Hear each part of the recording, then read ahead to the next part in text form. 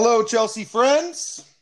We hope you are having a wonderful Thursday. If you are, that is fantastic. If you are not, if something's going awry in your professional life or your personal life, here's what we want you to do. We want you to hang out with us for an hour. All right? We're going to have a couple laughs. We're going to shoot the shit. We're going to have fun talking about this impossibly intriguing Chelsea team. All right? Now, I have gone on record saying that I think Chelsea Football Club is the most interesting sports club in the world. That includes all sports, all athletics. Why? Because the content of this team, it produces itself each week. Okay? It makes talking about it seamless and interesting and easy, despite the fact that the subject matter that surrounds this club is often complicated. That is okay. Case in point being the absurd amount of infractions that we absolutely committed. I find that to be a little complicated. But since I am addicted to complicated and interesting when it comes to my sports, I am the right host for this marching band to nowhere. My name is Ryan Beck. This is the London is Calling podcast. Welcome to the show. I am joined first and foremost by my man, my right-hand man, my co-host, one of my best friends, Paul Hogan. Paul, how we doing tonight? We're doing very well, Carlito. Thank you. Absolutely. Absolutely. Now, we have a very special guest. She is the darling of Chelsea Twitter. I'm sure you've seen her edits, which are wildly entertaining on Twitter, on IG, the whole deal. This is Kristen. Hello. Hey, welcome to the show. Thanks for joining us. Thank you guys for having me. That was quite the introduction. I'm honored. I talk for a living, so don't get too excited. I bullshit most of my life. Oh, so that was all bullshit. I'm not. Wow. Paul, she's calling me out in the first 3 minutes. That's right. I love her already. This is going to be good. Yeah. Yeah, buddy. So, look, before we even get started, this is something, Paul, that you and I had been debating with Spanish league fans and friends of ours, like, Luis and all those guys, for a very long time. Okay. Kepa Arrizabalaga, he, I believe, was not Catalonian bred, but any player that plays for Atletico Bilbao, you have to be of a certain pedigree and, I guess, birth, right, to play for that team or to be scouted by that team. So he's Spanish through and through, right? Mm-hmm. Totally ingrained in that country, in that culture. So he knows La Liga front to back. And he was interviewed the other day, and he said, what is the difference between La Liga and the Premier League? And he had a couple of things to say. But the most poignant and the most appreciated things he had to say were this. Number one, every player is less protected by the referees. Now, we all know that. Excuse me. But to hear it from a player that has played a prominent role in both leagues is refreshing. We know that you have to be stronger both mentally and physically. The second thing he said was the pace is significantly faster. It's much more intense. It's much more physical. And at any second and any time, you could be on the ball thinking you have time, space, what have you, options. And then the next second, you simply don't. And you could be closed down. You could be made a fool of very easily, very quickly, and very often. And the last thing he said, and this is what I found to be most appreciated, he said the spirit of the stadiums, the spirit of the supporters, and the overall atmosphere is overwhelming in the best possible way. So him saying that not only makes us right, that La Liga is nowhere close to the English Premier League, but it also makes us know that what we're watching is the best league in the world. It's for sure. Undisputed. It's indisputable. Okay? Yes. So I really wanted to start off the podcast with that and our boy Reece James. Reece James 2025. Congratulations to him. Congratulations to Marina, who looked wonderful. And, okay, Paul. 5 years for Reece. Oh, my boy. So good. Alrighty. Should we get into it, Paul? Let's do it. Make sure the first question is for Kristen because I've already talked way too much. Yeah, you're done for the show. All right, so we got some player news heading into this game. Mm-hmm. Ruben Loftus-Cheek predictably out. Our boy Christian Pulisic, Yeah. Kristen's boy, out with the abductor. Mm-hmm. What's the deal with that one, Kristen? Do you know anything about that one? No, I don't really know a whole lot. I think I saw he had some interview with ESPN, and apparently he gave that generic, I'm taking it day by day answer. So Yeah. I don't really know what that means. I don't know if that's a positive sign or a negative sign, or him just kind of, shooting the shit with the media because they're just annoying to him. But I don't know. I think he'll be back soon. I mean, I hope so. But yeah, I don't know. What do you guys think? How do you interpret that? This is a tough one because I'm always skeptical anytime an American player goes to a foreign country to participate in anything sporting related. No, because here's the thing. If this was Callum Hudson-Odoi getting the same injury, would it take Callum as much time to get back into the team as now it's going to take Christian Pulisic? Because Frank Lampard is still a London dude. And you cannot ever erase that inherent bias that's ingrained in his psyche. You just can't. So I think I'm not convinced. Yeah, but this is conspiracy. You brought me onto this. I see now why you brought me onto this podcast. No, what I'm saying is I think that Pulisic, it's going to take him a while to get back into the team because Cho's in form. Willian is Frankie's boy. And I don't know. I'm worried. I am worried because I love Pulisic. He's one of my favorite athletes in all of sports. I just think that he may not get a fair shake. I hope I'm wrong. I really do. Well, the only good thing, though, is we don't have very many wingers. We don't really have options, right? So that's at least that he has that in his favor. Yeah. Yeah, and he said he's working to be back in the next week to the next couple of weeks. So can't be more than 2 weeks, I'd imagine, which is good because as well as Callum Hudson-Odoi has played these past couple games, we're going to need everybody we can and all the goals we can. So, I mean, I agree. To be fair, I slated him so badly I thought he was going to quit, and that was 2 weeks ago. So, I don't know. With him, it's a roller coaster, but with this club, it's a roller coaster. So, who knows? You slated Christian or Callum Hudson? I would never slate Pulisic. I slated Callum Hudson-Odoi. Yeah. Right. No, I hold him to a high standard. He talks the talk. He needs to prove it to me that he's got what it takes to, be. I think he's an excellent athlete and everything. I hold him to high standards, and he's doing well. He's proving himself to me, but. I'm not on the hype train quite yet. Well, let's stay on this for just a second because my whole beef with him was the Bayern Munich flirtation. Right. So him doing that, it's, in my opinion, a little dishonorable. And so to me, he's going to have to prove a little bit more than just starter quality to get back in my good graces. Even though, publicly I have forgiven him, it doesn't mean that I've forgotten because I have. Right. He almost cheated on us, man. Come on. Right. Not to mention, he used the whole distraction, that whole situation, to get himself a nice, big, fat contract. Yeah. And now he has to play up to that contract. Not that it's not – all these guys come on a big price tag for a transfer, right? So there's some sort of pressure there, whatever that is. He's homegrown. He is Chelsea through and through. Mm-hmm. We gave him that contract. He has to live up to that contract. He wants that contract. He's got to play for that contract. Well, that's it. I also just didn't appreciate the timing of his leverage because this was when everybody, from the groundskeeper up to Roman Abramovich knew that Eden Hazard was leaving the club, and he became opportunist at an inopportune time for the club, and I thought that was a little shady and a little wrong.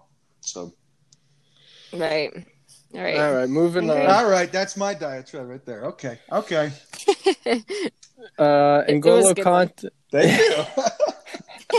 I've practiced it many times. All right, you can tell.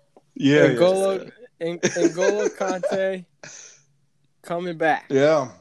Are you sure? Yeah. Well, he's going to be fit.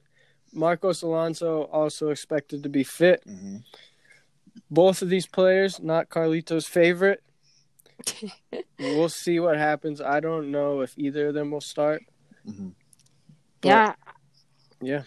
Go for it, Kristen. I think that Conte should just sit this out. I mean, if he's still on the fence, I would rather save him for the harder games coming up and, keep him on the bench. Why risk it? My opinion. Yeah. What are your thoughts on Alonso? He's one of those that I either love him or I hate him. And usually it's I hate. I don't feel like he's utilized it to his greatest capacity, and unless he's the wing back, and I don't really think that's what we play him at the most, and so I don't know. He's not one of my favorites, I should say, and but he comes in clutch at certain times, and so I can't slate him completely, but no, well said. I think you're right on the money with that one. Yeah. Paul, I don't, but it's just, he's not. What is he? What is his injury? I missed that part. He had a really bad haircut, actually, and he didn't want to come outside. Marcos always got the hair. He's got great hair. I'm trying right now. He's a good-looking dude. Oh, sure. Hell yes! Oh, hell yes! He could be a model, like if he doesn't make it in the football business. So he got that going for him. But. Absolutely, I'm still partial to my boy Emerson, though. Yeah. All right. So Alonso he's fit, right? Emerson, he's good to go. I don't think Frankie likes him. We love Emerson. We think he's got a really high upside, very pacey, very creative. You could see that Brazilian flair. I know they say he's Italian on paper. He's from Brazil. And he's a good defender. He's much more capable at left back than Alonso is, but I think there's something going on in training. I don't think he trains hard. I think he's got a little more Eden Hazard in him than Cesar Azpilicueta at training sessions. And I don't think Frankie likes that at all. So, it's interesting. It'll be interesting to see because his contract's coming up as well. Yes, and he wants to stay. Paulinho, what do you got on those two? Oh, go ahead, Kristen. Go ahead. Oh, no, I was just saying, I definitely think we need reinforcements in that left back position for sure. Mm-hmm. I would say Emerson could be like a good backup, but I don't know. Yeah. I'm good with that. I mean, as long as he's on the team, because at any moment he could step in and be super capable. So. Yeah. For sure. We don't have a. Sorry, go ahead. Go ahead. Oh no, maybe his recent form has been somewhat influenced by his injuries and stuff, and so I'm giving him the benefit of the doubt. He hasn't been up to par to where I've seen him be, and that's somewhat concerning. But I'll give him benefit of the doubt. It's just he's coming back, so cool. He's a good player. Yeah, he is. All right, Paul, what's next? All right, so let's get into our lineup for this one a little bit. Mm-hmm. We are expecting Kepa and net. Mm-hmm.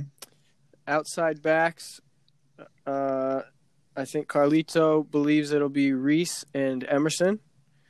Reece will definitely be on the field after his extension. I would expect him to be out there. And we're due for some Emerson time. He's been out the last few games. But Frankie loves Azpilicueta, and he's been doing the job at left back, so I think he'll probably start at left back. Mm-hmm. Andres Christensen and Antonio Rudiger, center backs. Yeah. What do you think about that back four, Kristen? I like that back four. I like the Christensen-Rudiger combination, and I like the Azpilicueta and Reece James combination. I like it. Mm-hmm. That's probably our most solid formation, I would think, right now. Yeah, totally. Defense. So we've always, well, at least since August, obviously, we've had this issue with center back pairings. Rudiger being out for 6 months did not help our evaluation, but nevertheless, we haven't gotten it right until, I believe, as recently as the last game. I think that Rudy and Andreas Christensen are the right pairing that we need to stick with moving forward. But I'm curious as to what you think about Tomori, who I think has been a revelation, and Zuma, who I think is terrible. What do you think? I'd have to agree. I love Tomori. I do. I think he's awesome. I think he's going to be really good. He just needs the experience, you know, and he needs to grow in the league a little bit. But I love him. I think I feel better with him on the field. But Zuma's been. He's just not the most intelligent player to me. I watch him get the ball, and you just see that moment of panic, like he doesn't know what to do with it, and then he passes it to Kepa, and I'm just like, pick your head up, compose yourself, and play it. He's like incapable of breaking the lines, really, and to me, oh yes, I want more from a center back than what he has to offer. Thank you. That is exactly it. Yeah. Kristen, you are now welcome anytime, because that is exactly what Paul and I have been saying about Zuma since day one. We think he's on the take, man. We think he's got money on the other team. He plays so poorly with the ball at his feet.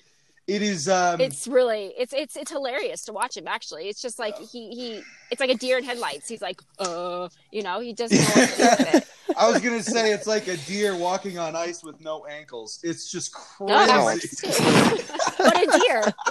But we can agree it's a deer. He has, to be fair, he has had some really good games for us. Yeah, and he has, for sure. He is an absolute force physically, but for this team and the style we're trying to play, he just doesn't fit. Well, you want the conglomeration of working hard and working smart, and he's missing 50% of that idiom. So I'm sorry. Right. It doesn't fly with me. You got to be smart to play on this team. That's true. It's very true. I couldn't agree more. Cool. Yeah. All right, so let's go to the midfield. Jorginho, Kovacic, and then we have, I think, Conte. Yeah. Bex. All right. Yeah. I think it'll probably be Mason Mount. We also have Boss Barkley as an option in there. Barkley. Yeah. He's a unique one. Yeah. All right, Paul. He's not one of my favorites either. Oh, go ahead. All right. He's sort of like the midfield Zuma in a way, kind of. I did not see that coming. Maybe that's not. I don't know. His level of intelligence might. I don't know. I question his intelligence. Yeah. Every time he's on the field, and then he had this really great game, and so everybody's kind of giving him a second glance, but that's Barkley. That I cannot tell you how much that happens, and then he just goes back to being Barkley, and it's just, I don't know.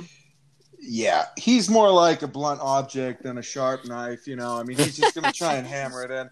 And this, I mean, us having the three in the midfield really just goes to what I've wanted to say for a very long time. And this is something that I believed in, you know, the 12 years that I coached and then also as a player. I think the 3-4-3 is something we should not revisit. I think it's a gimmicky formation. You have to have three midfielders. And in my opinion, I tell my players this all the time. If you win the midfield, you win the game. But in order to win the midfield, you need to win the math. So if you have two and they have three, you've already lost the math. And you will not have the majority of the possession. I don't care who you are. I don't care if you're Paul Pogba, N'Golo Kante, Luka Modric. If you're playing 2 against 3, you will be overwhelmed. And then all that extra running that you're doing defensively, it'll affect your game when you have the ball. Okay, so that's really what I want to say. And with this midfield, Jorginho, Conte, Kovacic, I think it's the best triangle in the world. I had a Liverpool friend of mine and Paul's, very good friend that we've known for a decade and a half. He tried to convince me that his midfield's better than ours. I kindly shut him down because I totally believe in those three. Mateo Kovacic is my favorite player in all of Europe. So let's get it with that. Leave Mason Lampard on the bench. We don't need him for this game. All right, leave him for a cup game. We can give him a cup game. Wow. Yeah. To be fair, the 3-4-3, it's nice to have in the back pocket, but it's not something you're going to pull out against Newcastle. That's for damn sure. Right. All right, let's get to the front three. Mm-hmm. Tammy Abraham, no question there. Yeah. Willian, no question there. Callum Hudson-Odoi, also no question there. Right. Pretty simple.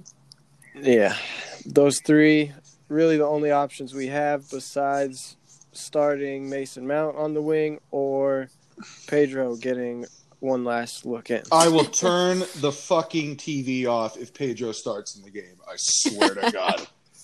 Don't do this to me, Francis Lampard Jr. Don't you dare do this to me.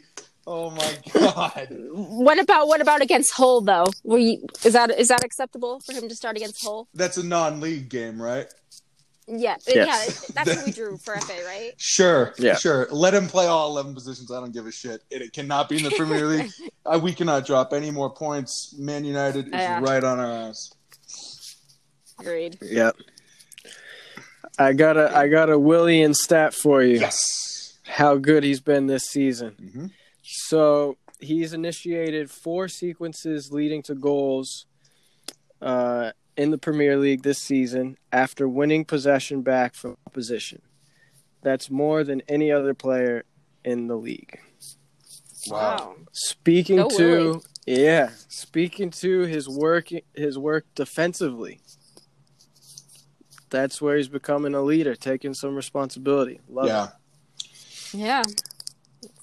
Good for him. Well, Kristen, I want to throw this by you. I think one of the reasons why Willian is doing so well and also working so hard for the club is because I think Frankie and Willian see themselves as peers and not coach and player, and there's a mutual respect there that Willian has not shown previous managers. So I feel as though Willian is like, oh no, Lampard's my peer. We played a season together. He's my friend. I will fight for my friend. That's how I feel like when it comes to this relationship dynamic. That's what's going on. What do you think about that? That's actually a really interesting theory. I thought you were going to go with he was finally freed from the shadow of Hazard. But that's interesting. I could see that.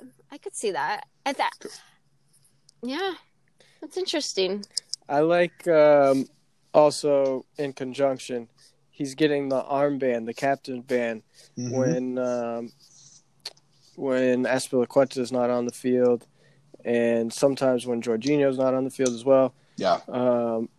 And he's just taking the responsibility of being a captain and becoming more of a leader.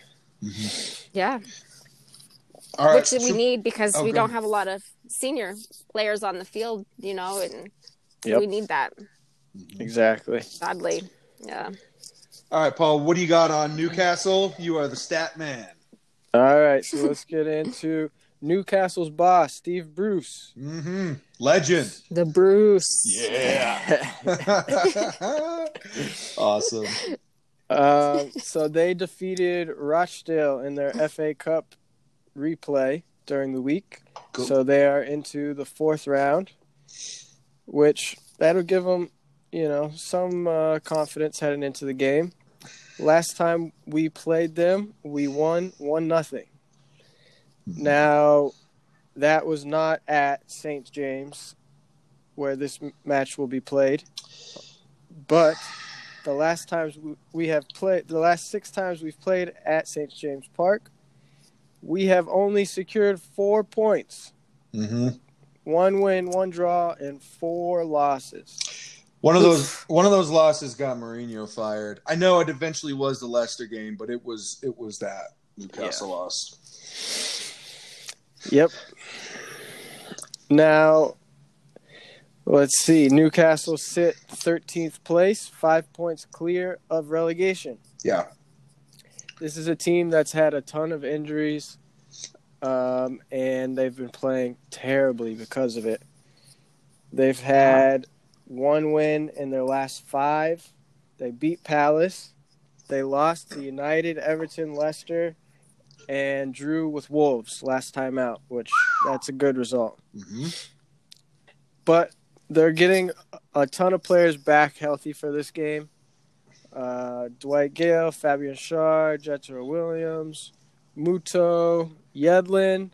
I Hey. thought Key. Yedlin was still a doubt. He is coming back.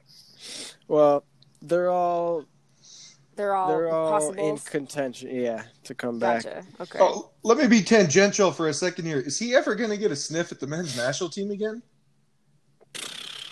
Who, Yedlin? Yeah. Well, yeah. Well, and the manager is a little bit incompetent, so. Yeah. Shots sorry. fired. That's another podcast, right? Yeah. I mean, I could write a book on that. And by the way, so could fucking Klinsmann. Did you see him on ESPN FC? Oh, that was some stuff. That was some stuff right there. Unbelievable. Whoa, I missed it. Yeah, you'll. I don't want to spoil it for you. Go and watch. It's very. Who is he coaching? He just got a job, right? Who is he coaching now? Oh God, Paul. Who is he coaching? He's in the Bundesliga, or He did just get a job. I can't remember. We'll work on that one. Yeah. Steve Bruce. What are his stats again? Yeah, Steve Bruce against Chelsea hasn't been great. So he's won just one of his 22 Premier League games against Chelsea. Yeah. And he hasn't won any games that are home games against Chelsea. Mm-hmm. So he's going to be shaking in his boots a little bit. You'd have to imagine. He's not confident heading into this one. So Klinsmann is, yeah, you're right. It was a German team. It's Hertha. Oh, that's right. Hertha. Yep. There you go. Okay. So let's get into some score predictions here. As the guest, Kristen, what do you have for a score prediction? Oh, I'm going to go with 2-1. I just don't have faith in us keeping the clean sheet. But I'm going to be optimistic, and I'm going to say we're going to get 3 points. Mm-hmm. So 2-1 sounds good to me. Cool. Paul? Prediction. Paul, what do you have? I'm going with a 3-0. Nice. 3-0. 3-0. All right. We're keeping the clean sheet. Andres and Rudiger. That partnership's just going to blossom. I'm going Callum Hudson-Odoi with 1, Tammy with 1, and Willian with 1.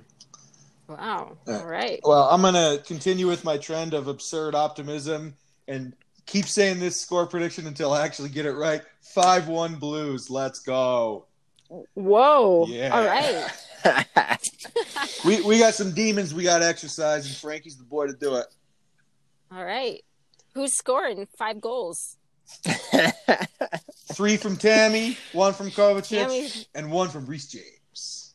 The boy All right. Reece. Yeah. I like that. Hell yeah. So do I. All right, Paul, what other games do we have to mention? Yeah, so this weekend we have Man City playing Palace. Cool. That'll be an interesting one. Yeah, that will be. Burnley, Leicester. Mm-hmm. Leicester coming off of their loss Mhm. against Southampton. Yeah. Liverpool and United at Yeah. Anfield. And Rashford is out, right? Huh? He's hurt. Oh, Isn't Rashford out? if he is, that's a I know problem. he went off injured in the cup game, Yeah. and I Yeah. haven't heard if he's good to play or not. Because that would be rough on them if he wasn't fit. I think you're right. I think he's out. Okay, but United, I have this feeling that United could be the team to beat them. As much as it sounds crazy, yes. Every time Liverpool and United meet up, Liverpool just like back off. They're like they're scared of them or something. It's crazy. It must be their history and their rivalry, but I just have this feeling that this could be the one. And of course it would make sense because they're probably on the brink of firing Ole, but this will revive him again. But I don't know.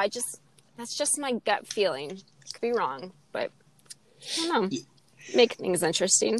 All right. So one of our best friends, he has a podcast, the Premier League Review. Paul is actually one of the co-hosts of it. I will be on this podcast on Sunday.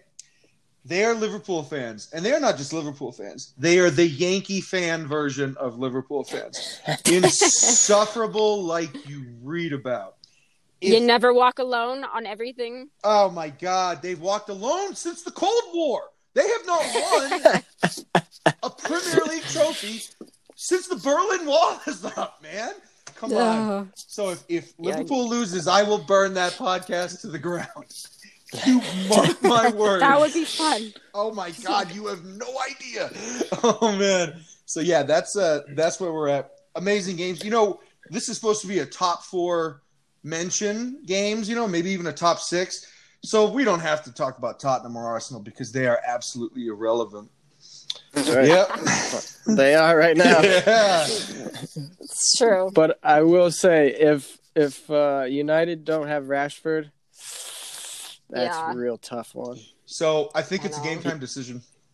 Yeah, that's what he's not completely out of it yet, but we'll see. Oh yeah. Now, what do you guys think of Leicester? Do you think Leicester are going to pull out top 4, or do you think they're going to go down? Go ahead, Paul. I think they're going to, just because somebody's got to get hot and make up some points to catch them. And at this point, I don't really see anybody doing that. So I think they'll hold on to 4th, Interesting. which is deservedly so. I think that they are hanging on by a thread. I think that they're pretenders. They started off extremely well. I will not take that away from them. Jamie Vardy is still right now my player of the season. I love Jamie Vardy. He looks like cigarettes and diet beer. He's great. Love him. And that being said, I don't think that they're very deep. I, in fact, think it's a pretty thin team. And they're relying on a guy that's approaching his mid-30s. So I think that they're going to cool off. I think the top 4 will end up being Liverpool 1, Man City 2, Chelsea 3, and Manchester United 4. Manchester United and Chelsea are the teams that are going to get hot. Leicester is going to keep getting injured, and they're going to continue to cool off. In my opinion, I could be completely full of shit. Who knows? I happen to share the exact same opinion, and especially if they're still in Carabao Cup and FA Cup, right? Mm-hmm. So I mean, that's 2 more competitions that they'll have to deal with. And I agree. I don't think they have the depth to hold on to it. But we could be wrong. Well, and I think Brendan Rodgers will be hunting for a trophy, and since the 2 big ones are out of the question, you got the League Cup and you got the FA Cup that are still going to be a priority for him. Right. Yep. Fair points. Cool. Yep. All right, Carlito, bring us into Chelsea's transfer plan. Okay. Oh, no. Rye test first. All right. All right. We got the rye test. Kristen, Go ahead. my name is Ryan Carl Beck, but I hung out with a lot of Hispanics in my 20s, so they gave me the nickname Carlito because that's my middle name. But my name is Ryan, and like the thing called the eye test in sports, I have my own version of it. It's called the Rye test. Okay? So I pick a player or a formation or a coach every game, and I say, this is the person that needs to step up in spectacular fashion, and I expect them to. My player today for the Newcastle game is going to be Antonio Rudiger. I need for him to operate within the system that is being given to him, the 4-3-3, and I need him to continue to develop that chemistry with Andreas Christensen. Andreas Christensen is not someone that is going to need to be told what to do. He's a very cerebral player. His positioning is often perfect, and the other people that Rudiger's had to play with, he has had to worry about the game and his partner's positioning. With Andreas, he doesn't have to do that, and the last 2 games have shown that. So I want that chemistry to continue to develop, and I want Rudiger to trust Andreas, and I also want him to worry about himself because those aerial balls that he keeps fucking up and sometimes his lapses in judgment, those things need to be minimalized. He needs to be my player of the game. That's my Rye test. Let's see if he's up for it. I think he is. Sounds good. I like it. He's going to be there's likely going to be some Andy Carroll action. Oh, yeah. So It'll be a proper test for him. If we foul in the defensive third, I will not be able to sit back down because I'll just be sweating. I'll be walking around my condo, swearing up a storm. Just, oh, man, do not give up any defensive third fouls, please. Right. Those set plays are not great. Might as well just give them penalties because it's just awful. Horrible. It's so true. Yeah. All right, so we're going to go into transfer plans. I know, Kristen, that this is something that you wanted to talk about. This is something we love to talk about. It's always intriguing. Now, before we get started, every Chelsea fan knew that the hammer was going to come down as early as last January. We didn't know how severe it was going to be in terms of a transfer ban. We also didn't know how many infractions we were guilty of. Now, they ended up only having to be proving a third of them, which I'm surprised we haven't sued FIFA for malpractice and for defamation of character, but that's another story. We ended up serving half a year, right? So an entire window. Every Chelsea fan has been saying, all right, we've got this war chest. Frankie's got 150, 200, $300 million. We're going to spend. And everybody's got blood on their lips. Everybody wants us to buy a big-name player. But the two big-name players that we want, Timo Werner, Jadon Sancho, those clubs are still in UCL. Those clubs are all both having very good seasons in their respective leagues. They're not going to sell them to us right now. They will in the summer. It's not going to happen right now. And then with the recent performances of Christensen, even Barkley, obviously Willian, and then Tariq Lamptey, Lamps, my man, they have maybe forced Frankie, Marina, Chelsea's board to second-guess the aggression that they wanted to have in this January transfer window. And maybe they're looking to be less hasty. Maybe they're saying, we got Ruben Loftus-Cheek coming back. Maybe let's not spend money for money's sake and, buy players like Danny Drinkwater or Zepa Costa or even Alvaro Morata. But instead, maybe wait, show a little restraint, a little poise, and wait for the big fish, Sancho and Werner, who will be ours if we want them to be in the summer because we have more money at our disposal than anybody else. What do you think? Yeah, I agree. I was not liking I'm not a Zaha person. I was not in favor of that transfer, and that would have been, people are saying, but he's PL proven. He could bang in a few goals, draw a few penalties, whatever. It's just, I see the standards of Chelsea being higher than Zaha. I see him being Sancho, Werner, and so I agree. I completely agree. I think we wait. We, bucker down, try to get everyone, see what we can do. Hopefully Pulisic and everybody bangs in some more goals. But I agree. I think we should not settle for dross. I think we should go for gold in the summer. Yeah. I mean, go ahead. I was done. Sorry. No. You're not done. Go right ahead. Finish your thought. No, I was just going to say, I do wish we would have gone for some defenders this window if that was possible, but maybe, or a midfield reinforcement. But I agree that waiting for those two for the summer is a good call. Yeah. It's about getting the right players. And I like that we're being patient to do that. So we'll see. It was a hot Zaha take there, Kristen. He was my only target. I'm sorry. I can't. I'm just not a Zaha person. I've gotten into some heated arguments over it, and I don't know. I get what you mean, that you don't see him being Chelsea material. He's got the talent. There's just something about his attitude and mentality that just irks me. That's fair. So I don't know. I could be wrong, obviously, but I mean, I understand for being irrationally spiteful of a player for no other reason than you just don't like him. I don't like Sergio Busquets. I don't like Busquets because I don't like his face. It's as simple as that.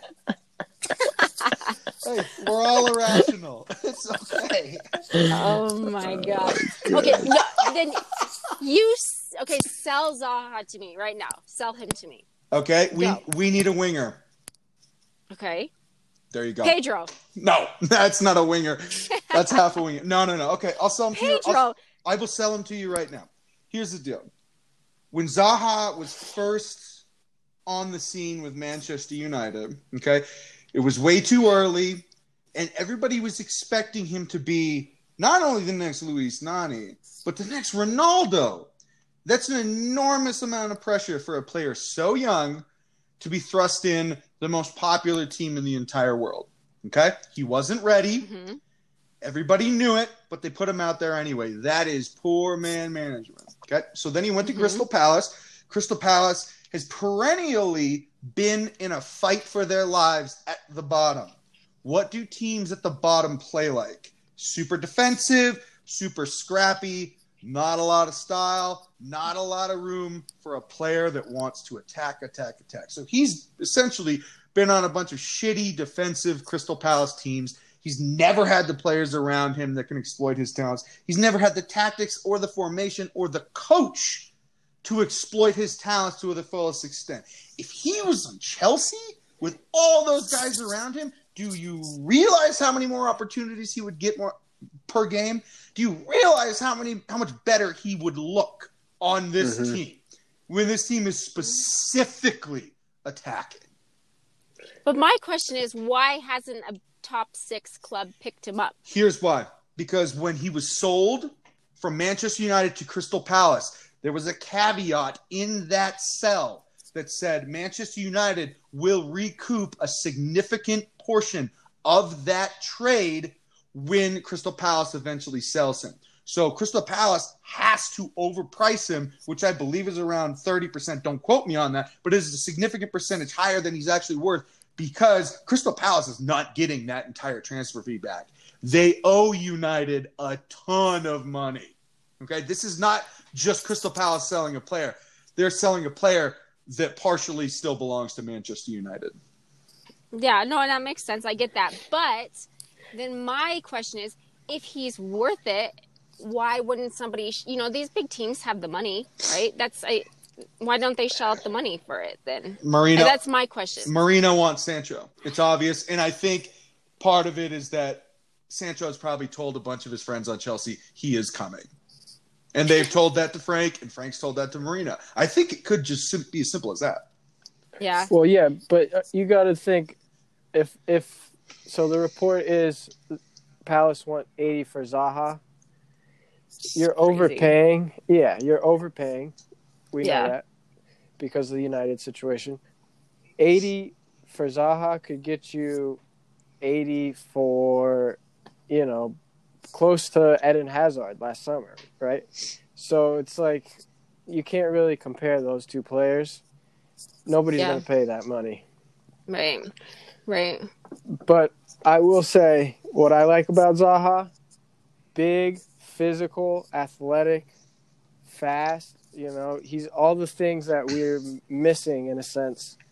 We have a lot of quick guys, good dribblers, but they're not like powerful like he is. Mm-hmm. So he brings another dimension. Mm-hmm. Yeah. No, but like I said, I there's nothing talent-wise that bothers me. It bothers me. It's just he reminds me of somebody with a giant chip on his shoulder, and those kind of players just drive me crazy. So I guess it's just a personal preference, but I don't know. That's okay. That's okay. Yeah, that's fair. Again, Sergio Busquets. So there you go. So my next point, and this is great because we're getting into Giroud, Alonso, Pedro, Aspi, and I'm gonna, lean on my own experience with this as well. How does Frankie phase out older players that have had really good? Hold on one sec, Kristen. I think the movement of your cord it's making it a little staticky. Oh, it's mine? Yeah. Oh, I'm sorry. I believe so. No worries. Okay, so and that's you know what, Paul? Please leave that in. We like our flaws. So really what I wanted to ask you was, how does Frankie phase out older players that have had incredible careers? In particular, Giroud and Pedro, Pedro has literally won every single trophy there you could possibly win in European football. Okay, but these guys are no longer part of the plan for the future. They're really no longer part of the plan for the present because they can't press. They don't have the stamina. They're too old. They're too slow, and we have better players. Period. So when does it stop becoming about sport and start becoming about business? This is not entirely Frankie's decision. He cannot just say, you need to sell this player. It's Marina. It's Roman. It's the player himself. It's the agent. It's the management team around him. All of those things. Okay? It's different than when I was coaching club. I was in charge of who came in and who came out. I didn't answer to anybody. It's so much different with a professional situation because in any contract negotiation and any exit negotiation, it demands consideration for the contracts, for the incentive, for the willingness of the player to transfer, and especially in Chelsea's case, PR. So how are we going to spin this to make this look good? How is it going to be a charitable exit where the player doesn't feel like shit that he's being kicked off the team? Because let's be clear, he is being asked to leave. So, when does this stop becoming sport, and how does it not become personal? It's a very difficult balance that I think Frankie is dealing with, and I'm sure it hasn't been easy with Giroud's agent just really chirping in his ear all the time.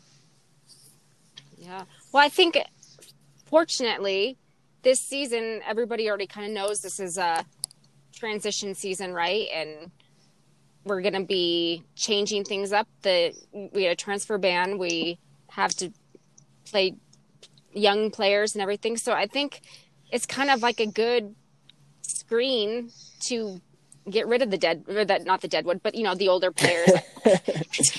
Yeah, I think while it's hard on Frank, I think he's also kind of in a good situation. He is also he's the new manager. It's his first season, so it's kind of it's not so crazy for him to make big moves like that, right? Mm-hmm. He's got to make his mark. He's got to. All the spotlight's on him. Who is he going to get rid of? Who is he going to sign? This is all the key things that people want to see him do in his first year as a manager in the Premier League. So I think in terms of PR, he kind of has a good, it's kind of good PR for him to make big moves like this and to clear the way for younger, more what is the word? More potential, more talent, or younger players with more potential. Mm-hmm. So I guess that would be my perspective on it. What do you think, Paul? Yeah, I think you explained that pretty well. He's in a good situation to do it, and not only that, he's going to know how to do it. Being a player himself, being one of probably the best midfielder the Premier League's ever seen, and transitioning at the end of his career to the MLS eventually. So I think if anybody knows how to do it, it'll be Frank. And we're starting to see it. Giroud's going. Alonso's rumored. Pedro also rumored. So, and Willian too, aren't they? I think I just saw that they only offered him a year extension and he wanted more, so they're thinking he's out too, right? Once his contract's up, they're thinking he's gone. So. Yeah, it's going to be interesting with Willian. Mm-hmm. So, like you said, he's in a good situation. This really reminds me of that Brad Pitt movie Moneyball, where where it's a good movie. Yeah, it's in my top 5, and I am a movie snob. So when he sits down and he's talking to David Justice, and he's talking to him like a player, right? But he's the general manager, and he sits him down. And he's like, "I've never seen GMs talk to players like that." And Brad Pitt's character Billy Beane turns to David Justice and says, "You've never seen a GM that was a player, okay?" And when Frankie sits these guys down, then they're going to say, "Oh man, I've never seen a coach talk to a player like that." He's going to say, "You've never seen a player as good as I was, motherfucker. So you're going to listen to what I have to say." I'm Frank Lampard. I feel like it's not that extreme, but I do feel like he's got so much clout in that locker room because of the unbelievable amounts of things that he accomplished domestically and abroad that I think Kristen hit it right on the head. I do think he's in a good spot.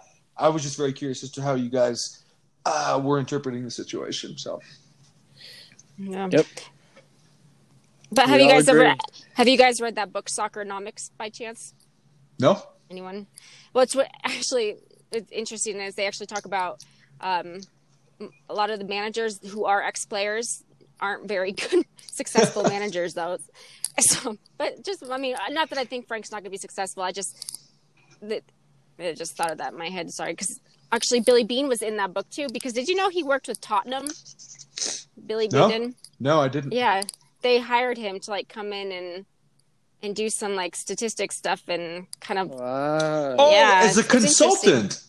Yeah. I do know that. I just remembered that. No, that I thought you meant work as a permanent employee. Oh no. Gotcha. Sorry, it all kind of went in my head, that whole connection there. Can I ask you what Soccernomics said was the rationale behind great players not becoming great coaches and why that didn't translate? I think it was just they read the game differently. Sometimes they'll read the game as a player rather than as a manager, and sometimes there's several reasons. I just remember that was one of them. I think it was. I should have. I'm blanking on it. It was, but that was a big one. That they just sometimes they come in and in certain points they'll react as a player should react, whereas you need somebody who can step outside and see it from a manager perspective. Mm-hmm. So I think it's just it's possible. It's just historically been more difficult for some reason. I don't know. It's interesting. It's a good book. I check it out. I just recently quit, but I coached prep school and pretty high level club. And I think you're totally right in this respect, because I was a collegiate player. Paul and I played in Vermont together. And Paul was really good. And what I thought, every time I saw a player do something that I knew that I could do, I would get mad at myself and say, why can't you do this, Max? Like, I don't understand. I could easily do this as a player. Why is it so difficult for you to do that?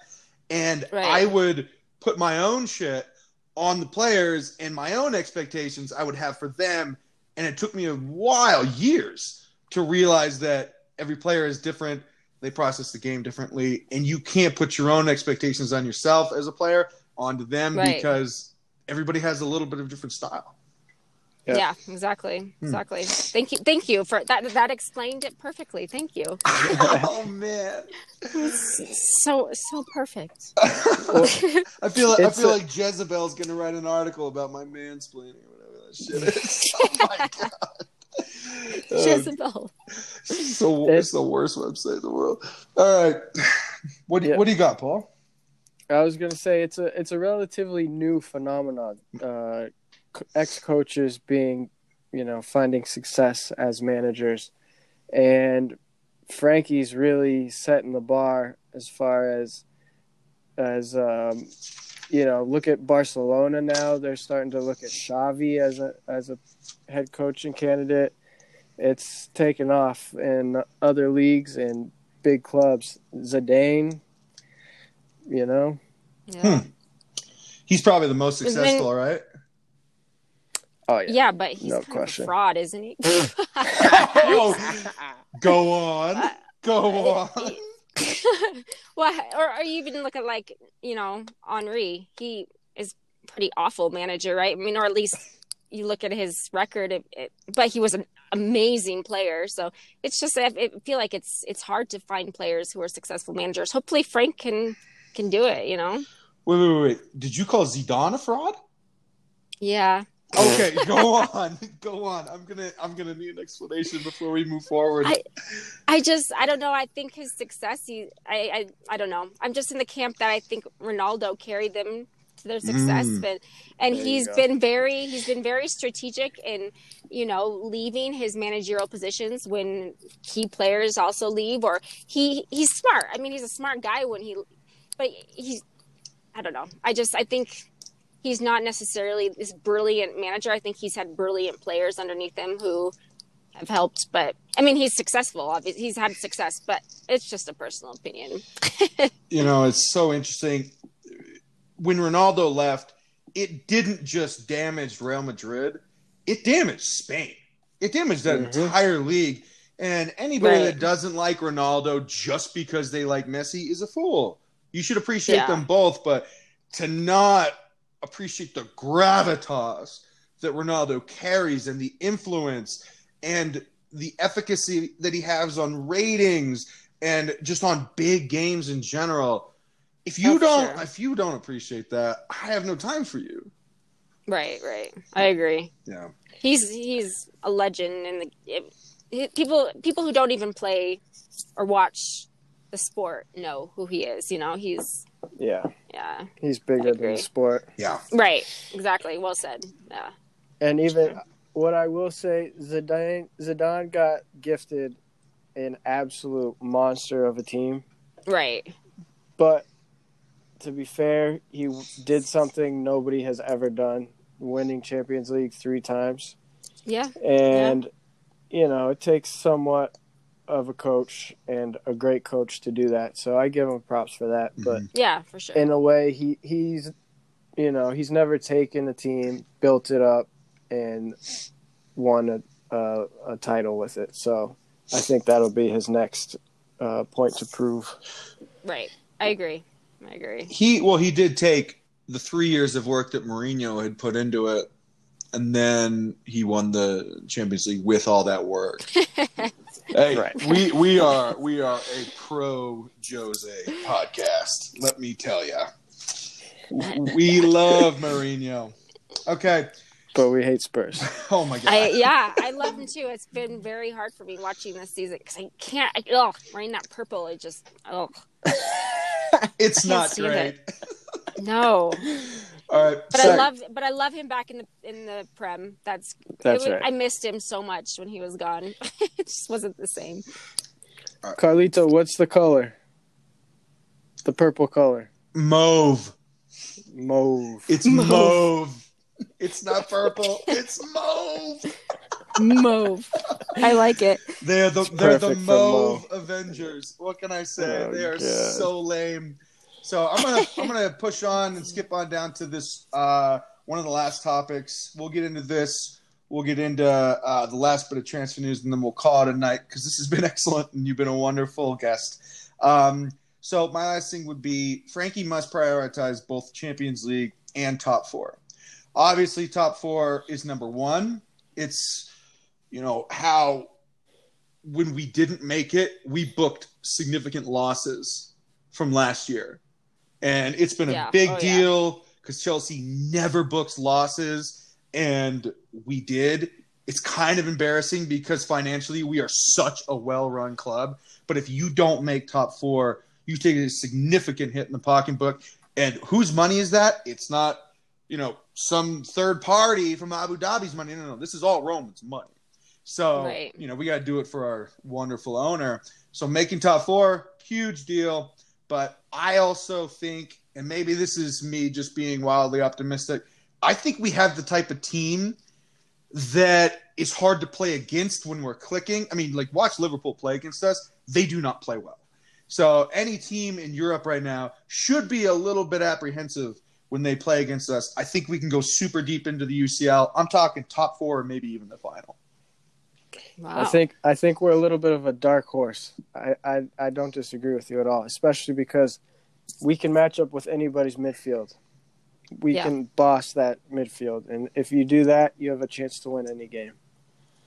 Yeah, I agree. I think it's either going to be a wild success or a terrible failure. But I think Bayern will be a good test for us because I think Bayern's kind of the same. They're also just kind of so, who knows what they're gonna do, and so it could be I'm not scared. I think we have a chance of making it through, but I agree. I think top 4 should be the priority because that's also just about attracting players, and there's so many reasons why we need to make Champions League again next year. I agree. Totally agree. By the way, Paulinho, little history lesson. Do you know where dark horse, the phrase, came from? Katy Perry. Wrong. The 1844 presidential Democratic presidential nominee, James Polk, he was called a dark horse candidate. He basically came out of left field, won the nomination. So that's where the phrase came from, dark horse. Interesting. Yeah, well, I do my best sometimes. Okay, so the last thing, we'll just do a quick little roundup of speculation. Isco has been the big name in the market right now. Let's go. I actually think that this is a no-brainer. He's going to cost $47 million. If we sell Alonso, Pedro, and Giroud, it'll pay for itself. Isco is a generational playmaker, and I still think his best days are ahead of him. He's 27, and I think Frankie can whip him into shape. Madrid has this tendency to feed their players a little too much paella. What's up, Eden Hazard? My boy, getting all fat and shit. The fat Zard. The fat Zard.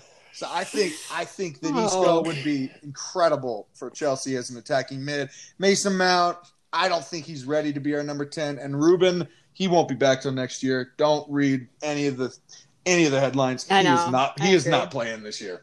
So I don't want him to. I want him to take his time exactly. and yeah, it's no point. No. Yeah. He fully ruptured that Achilles like Kevin Durant. Durant's not playing this year, so he shouldn't either. But yeah, if we can get Isco 47, hell yeah. He would love playing for this team. He plays alongside his former teammate, Kovacic. He gets to play with Conte. He gets to play with Jorginho, Pulisic, Tammy. All the guys are all great. He'd love it. And he'd be a leader on the team. Yeah, next one, Timo Werner, Jadon Sancho. Those guys, I think they're coming in the summer. There's this dark horse candidate for center back, guy named Lewis Dunk. He's already 28. They want 50 for him. Brighton Hove Albion wants 50. Hell no. I'm not doing that. No, thank you. Nah. And then Zaha, who knows? Maybe back in it. Over Kristen's dead body, Zaha's coming. But... No, I mean, if he wasn't 80 million, if he was like, 30, 35, that's a little bit better. But 80 million is just insane. If he was 35 mil, he wouldn't be available. Yeah, someone would have already bought him. Okay, so we're gonna move into final thoughts. You are our guest. What do you have for your final thoughts? Final thoughts. Wow. Let's see. I think overall, I have been really impressed by this team this year. My initial prediction for us was finishing 8th, and that was with all due. I was just, I didn't think that wasn't me being negative. It was just realistic. I thought 8th would be a very safe place for, not safe, but a realistic place. But I'm very happy with everyone. Tammy is he's completely overachieved in my opinion. So I'm really, really happy with Tammy. It's awesome. Really happy he's our striker. Yes, that's my thoughts. Love it. Paul, Paul, what do you got? All right. So coming up, basically, we have Newcastle this weekend. Then we have midweek Arsenal. Then we have FA Cup, 4th round. After that, February 1st, we go Leicester. We go Man United. We go Spurs, Bayern, and then Bournemouth, Everton, yada, yada, yada. Anyway, Leicester, United, Spurs, Bayern. That's the season right there. That's everything. We gotta finish this month out strong. We gotta get the boys informed. Frank's gotta figure it out and be ready to go. And buy Isco. Yeah, that's right. I wouldn't mind another player. All right. So tomorrow, my final thoughts. It goes out to my favorite player in the history of the game, but someone I have an intense amount of animosity towards right now. His name is Eden Michael Hazard. Okay. So, in his recent comments where he admitted he was overweight coming out of the summer, he said he was unhappy playing for Chelsea under Italian coaches. He said that they were rigid and they were repetitive and that he did not have any pleasure playing for the team. And he wants to thank Real Madrid for rediscovering the pleasure of playing football. Shut the fuck up. Yeah. When I hear that, it justifies everything I've said about Hazard since he left the club. Everything. okay, that he was just as big of a snake as Courtois. He just did it with a Cheshire cat smile and some charisma. But what he really did was pull a veil over any naive Chelsea fan that didn't know any better, that couldn't see through the cracks in his bullshit facade. Okay? He was behind the scenes trying to manufacture move for years. And in public, when he throws these backhanded compliments to Chelsea and its players, and when he does this sort of passive-aggressive digs to Chelsea in the media constantly. And then 2 weeks before he announces his departure from Chelsea, he's accepting Chelsea Player of the Year. Everybody's like, sign the contract. And he goes, do you have a pen? And then he laughs, right? He laughs at the crowd, and everybody's like, oh, shit, he's going to stay. 2 weeks later, he says, fuck you very much. I'm going to Spain. Okay? I'm sorry, but how is that any different than what Courtois did?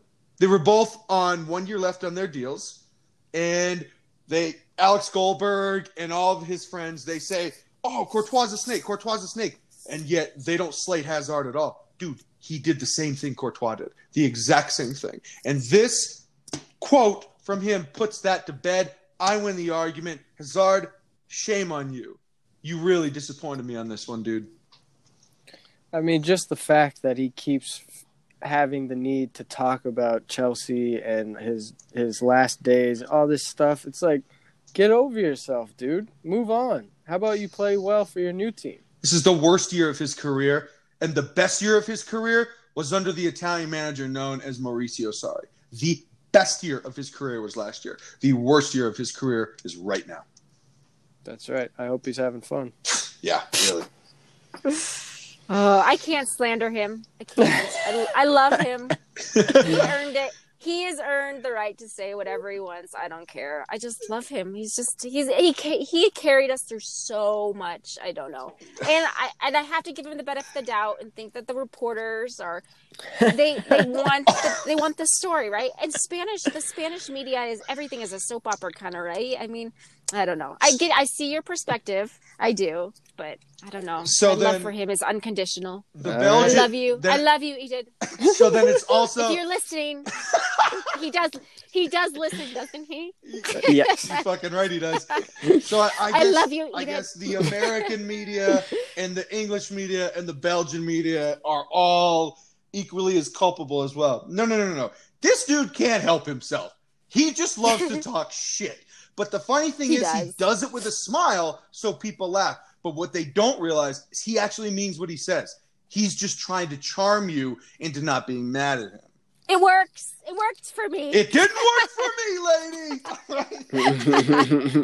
Oh gosh. That's funny. Oh no, it's a good way to end it. You were an It incredible sport. I had a great time. I know, Paul, you had a great time, right? Thank you, Kristen. Oh yeah, thank you guys. This was a lot of fun. Yeah. You guys are awesome. Yeah. No, we had your boy TJ on over the weekend. He was great. Such a good kid. This has been a good kid. Yeah, I love TJ. He's great. He's going to be on again for sure. All right. Hey, you are welcome back anytime you want. This has been great. I am Ryan Beck. This has been the London is Calling podcast. To anybody that's listening, hopefully we made your night just a little bit better. See you guys. Eden's listening. Just kidding. Go on a diet, Hazard. Go on a diet. All right. See you guys.